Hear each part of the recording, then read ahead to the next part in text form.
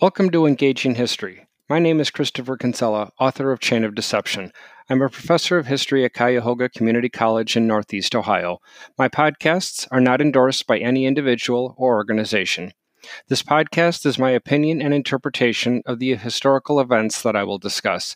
The purpose of the podcasts are in general to discuss American and world history in a way that engages you and explains so much of the country and the world around you. But I'll also discuss it in a way that is understandable and interesting.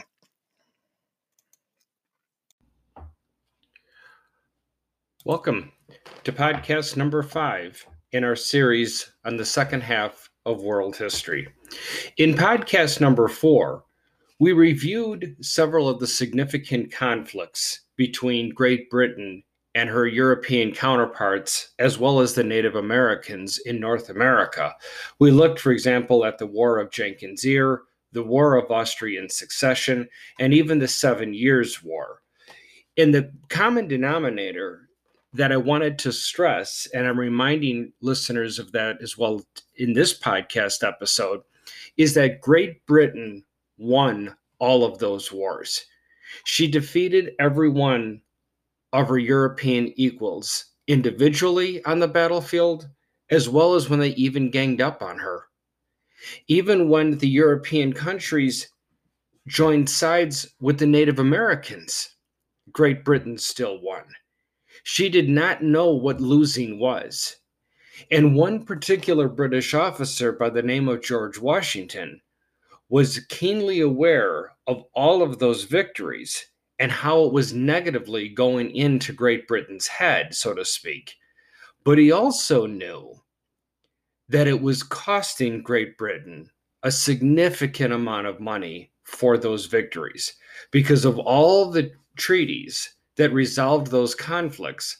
While Great Britain was certainly getting richer in terms of landed wealth, nobody was replacing her liquid wealth. As a result, Great Britain, by the early 1770s, was getting very close to going bankrupt. Ironically enough, at that same time is when Great Britain started tapping on the colonists' shoulders in the British North American colony to help defer the cost of those significant victories. That said, we ended that podcast by looking at the 3 stages of a political revolution by Dr. Crane Britton. So we'll move on today by looking at that American Revolution through the eyes, ironically enough, not of the American revolutionaries themselves. I cover that in detail. Okay, according to some of my prior students or former students, maybe nauseatingly detail, but I do cover that in detail in the American Revolution, in the American History series, in American History 1. So if you're interested in the American Revolution from the American perspective, even though I do incorporate the global reception of that as well, again, I encourage you to listen to my series on American history. For world history, though, I'm not going to be looking at the revolution, as I say, through in the eyes of George Washington. Rather, what is the ripple effect of that conflict in Europe, as this is world history? First off, just a reminder, as we move on now with podcast number 5, just a reminder that the key issue with the British North American colonist, to dispel the myth, was not taxes by itself.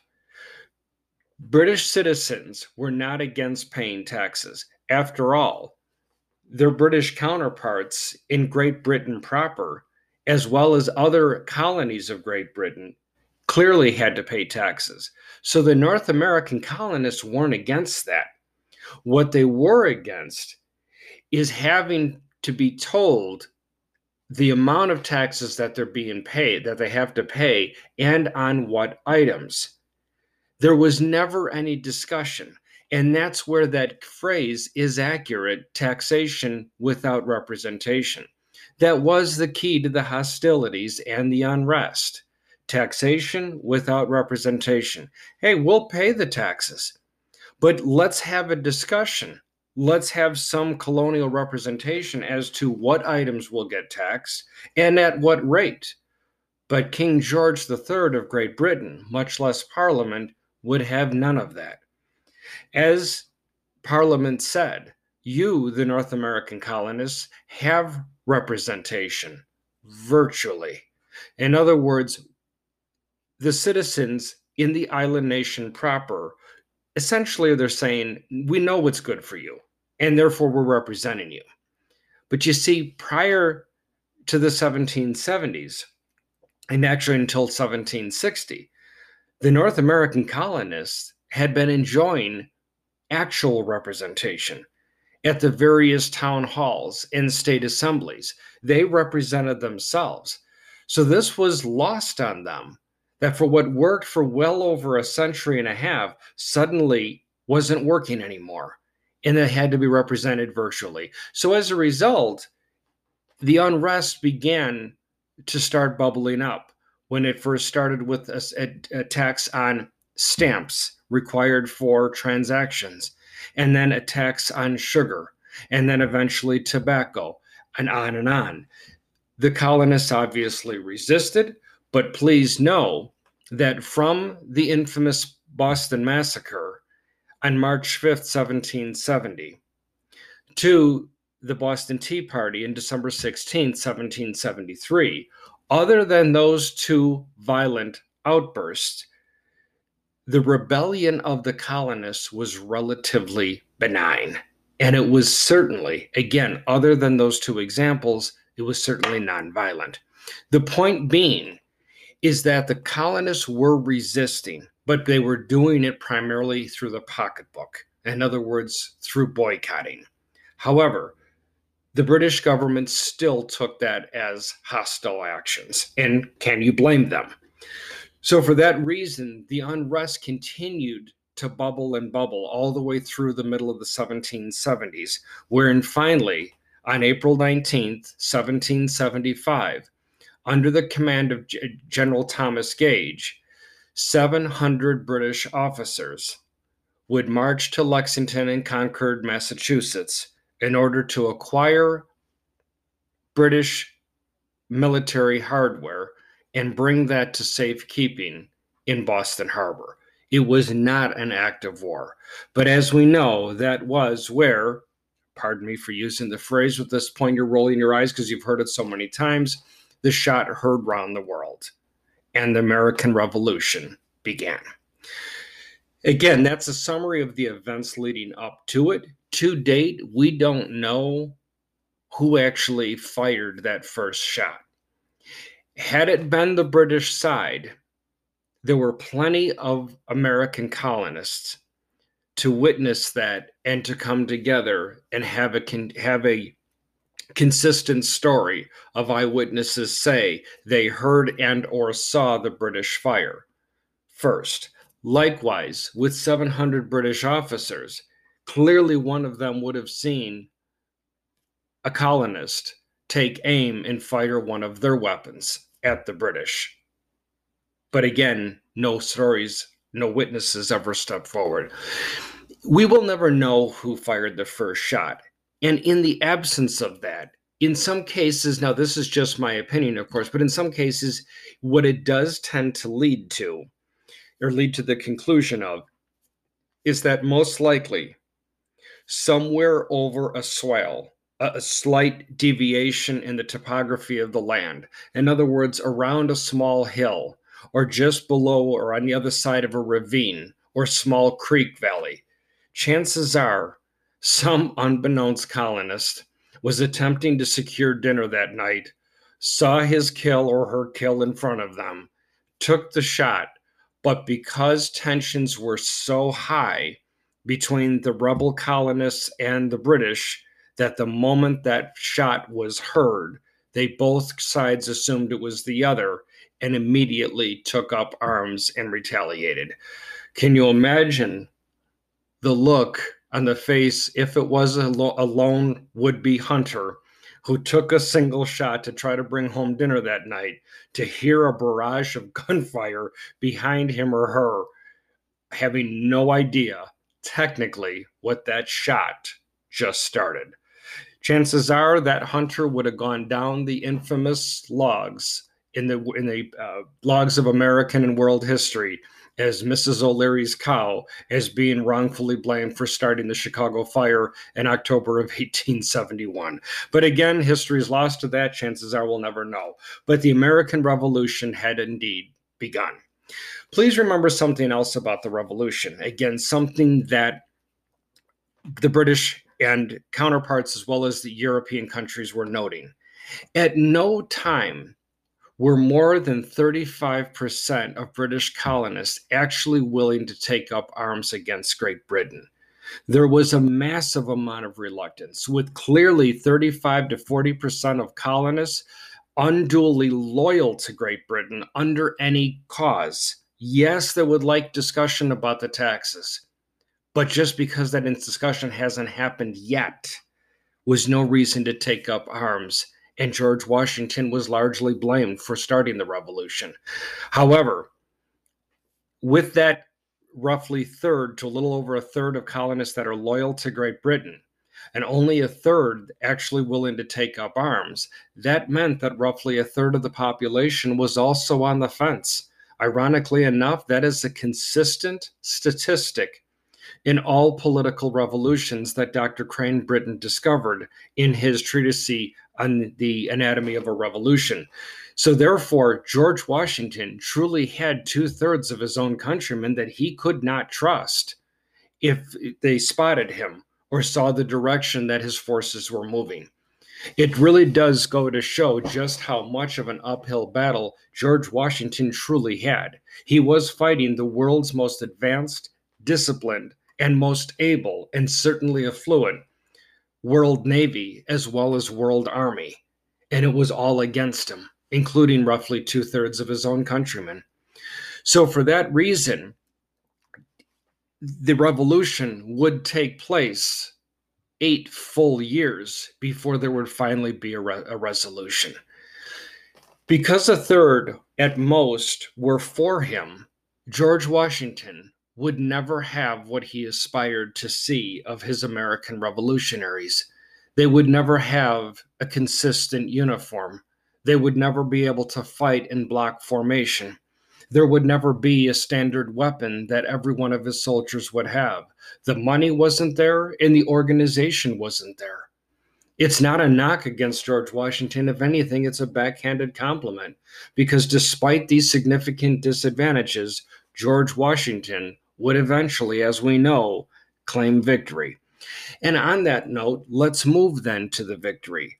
By 1783, mind you, by October of 1783, Great Britain will have flushed through 5 different commanding officers. From Gage to Cornwallis, they would flush through 5 superior commanders who were never able to secure the surrender papers from George Washington or the Founding Fathers. Meanwhile, all the colonial soldiers fought the entire time under one supreme commander, George Washington. He would defeat, again, the largest, most well-trained military force in the world. By Christmas Eve, 1783, any country in the world that had access to a printing press knew the name George Washington.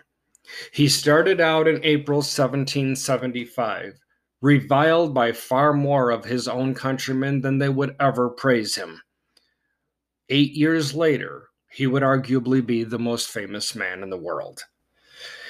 But as that conflict came to a close, and while it does seem that I have George Washington clearly on a massive pedestal, and I'm not here to take him down from there, not at all, but I do want to put his activities into a perhaps different perspective than what you might have been exposed to. Please know that George Washington did not force the British off of the mainland continent. First off, Great Britain never left the continent even after she surrendered. She still had significant land holdings in modern-day Canada, reaching all the way west to the Mississippi River Valley. She still was a significant presence on the North American continent. Secondly, even though Cornwallis surrendered to George Washington in October of 1783, he fully intended that the revolution would continue, that the fighting would resume once the final thaw happened in the following spring of 1782. The only reason that that didn't happen had nothing to do directly with Washington or the founding fathers. Rather, it was Parliament who controlled the power of the purse, as do our House of Representatives in Washington, D.C. They control the budget. The president can declare war all he wants, but he cannot conduct the war unless the House of Representatives is on board, because they're the ones writing the checks. Likewise, Parliament was the one to force King George to surrender to Washington's forces. It was for economic reasons. That's not to take away a victory. Victory is victory. And in war, there are no prizes for coming in second place. And sorry, Great Britain, but you came in second place. George Washington and the founding fathers, they came in first place. And they demanded their 300,000 plus square acres that they eventually would get. Plus how many more fold, eventually having the territory going west to the Mississippi River Valley. They defeated truly the largest, most well-trained force in the world. But believe it or not, Britain's loss would actually benefit themselves more so. Please remember, Great Britain was no dummy. She had an incredible brain trust. As leaders in Parliament in both the House of Lords and the House of Commons said, what do the American colonists really expect to be able to do? They've never had any experience self-governing. When Great Britain's ships sailed away for the final time, and the soldiers retreated up into modern-day Canada off of quote-unquote sovereign American soil, what were the Americans supposed to do? What kind of economy would they have? What kind of political system?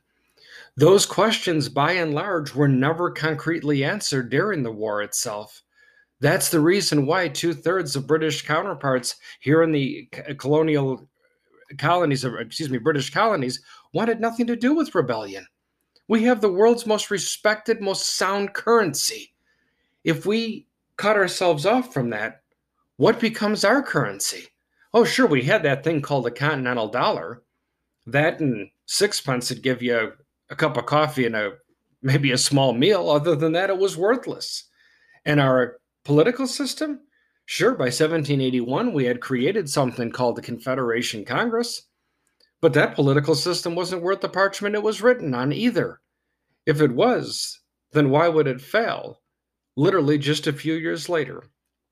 So again, because this is the podcast series on world history, let's take a quick glance, therefore, at what was the impact of that American experiment in government, as well as in the battlefield.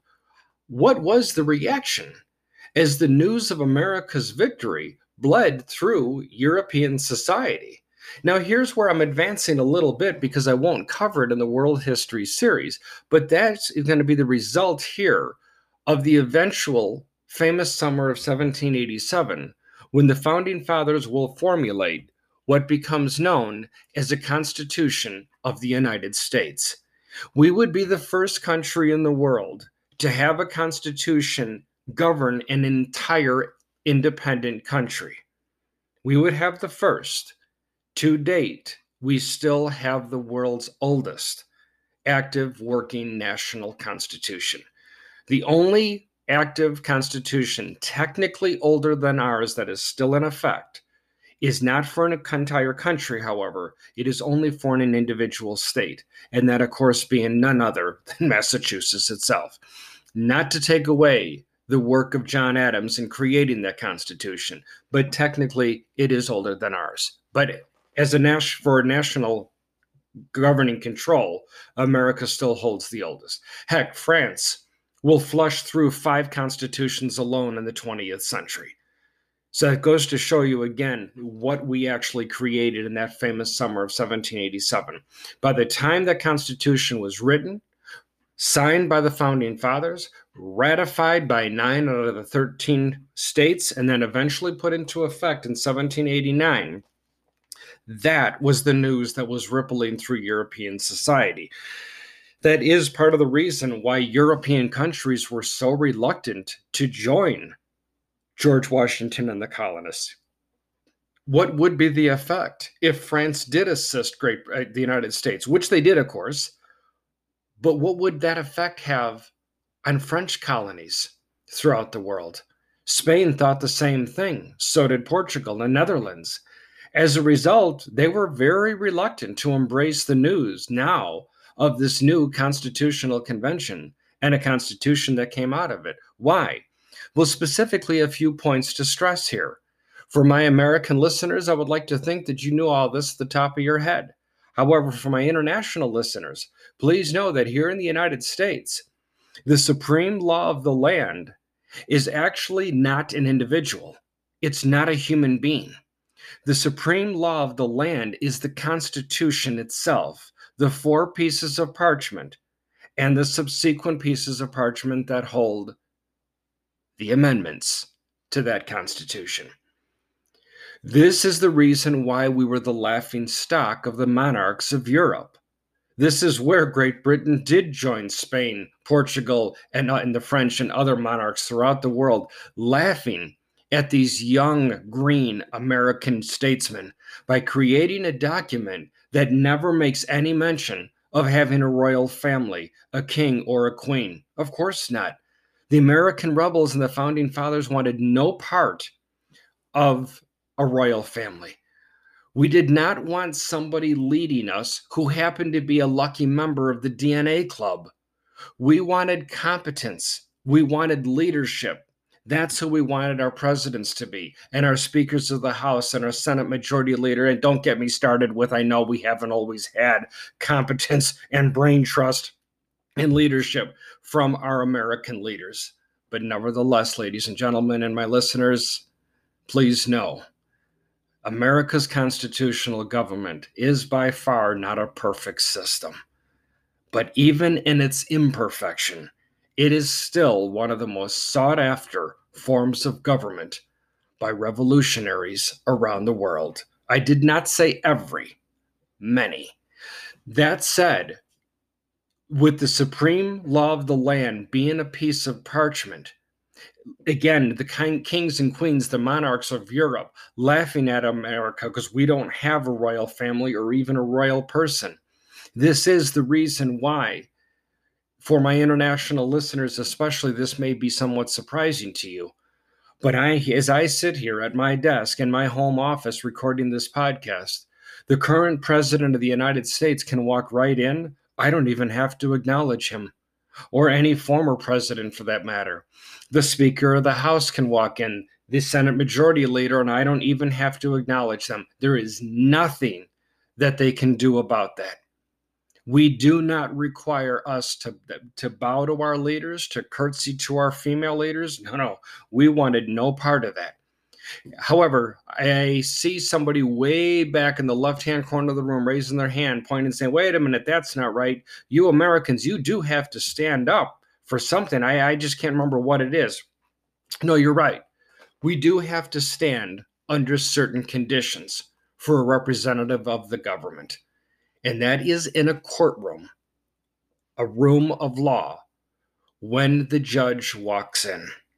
When a judge or a justice walks in a courtroom only, everybody is to rise. However, that same judge or justice runs across the street for lunch and walks into that, pick your favorite chain for lunch, nobody has to do anything. We don't even have to acknowledge that the person is a judge or a justice. But after lunch break, we go back to that courtroom and that judge, he or she, enters that chamber. You're darn right. We don't stand up. We face a potential court-martial. As a result of that, we are still, however, not standing up for that human being. We are standing up for what that judge represents. And I apologize. I said court-martial. That would be, of course, in a military courtroom. We would receive or be held in contempt of court. In a civilian court, we would be held in contempt if we did not stand up for the judge or the justice. However, again, it's not standing up for the human being. It is standing up for what that judge or justice represents. And that is the last defense of the Constitution of the United States of America in relation to the person being convicted of a crime. With our American experiment in government, the monarchs of Europe were also horrified to know that everybody in our federal political system, in terms of our Congress and our chief executive, technically have term limits. You might say, well, wait a minute, that president only having a 2-year term limit, a 2-term limit, that was passed in the 22nd Amendment in 1950. Right. Prior to that, there was no term limits. 22nd Amendment did modify that. But notice, that doesn't guarantee them 2 terms. That just guarantees that they can run for 2 terms.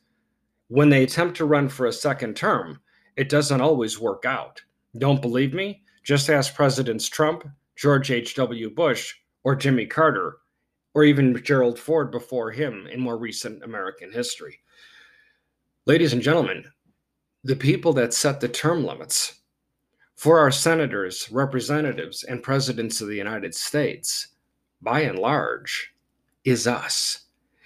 In other words, the ultimate authority within the United States of America, ultimately, is the population. The governed are the ones that control the governors. That is the part of the American political dream that those founding fathers were grappling with in that famous summer of 1787 that ultimately formulated in what became known as the Constitution of the United States. This newly found and newly interpreted freedom for a governed population was not lost on some particular citizens back over in Europe. And the group of people that I'm talking about specifically are the citizens of France. Is it any surprise, folks, that right after the American Revolution comes to a close and our Constitutional Convention gets wrapped up, that is just the beginning for what will become known as the horrifically violent French Revolution, as the citizens would stand up against the idea of an established monarchy. So I leave you in this podcast with a quick question. Where did the founding fathers get these ideas from to put into a new form of government called a democratic republic? Were they that bright? I'm not here to argue that they weren't. But where did these ideas come from? After all, for those of my listeners who have had a course in political theory, you've never studied the American Revolution in your political theory class. Why? Because the American Revolution didn't produce, nor did the Constitutional Convention, it didn't produce anything brand new.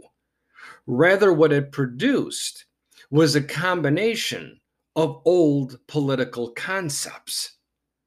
But once again, where did the founding fathers somehow find the freedom to scratch their heads and begin to approach political systems in such a brand new light?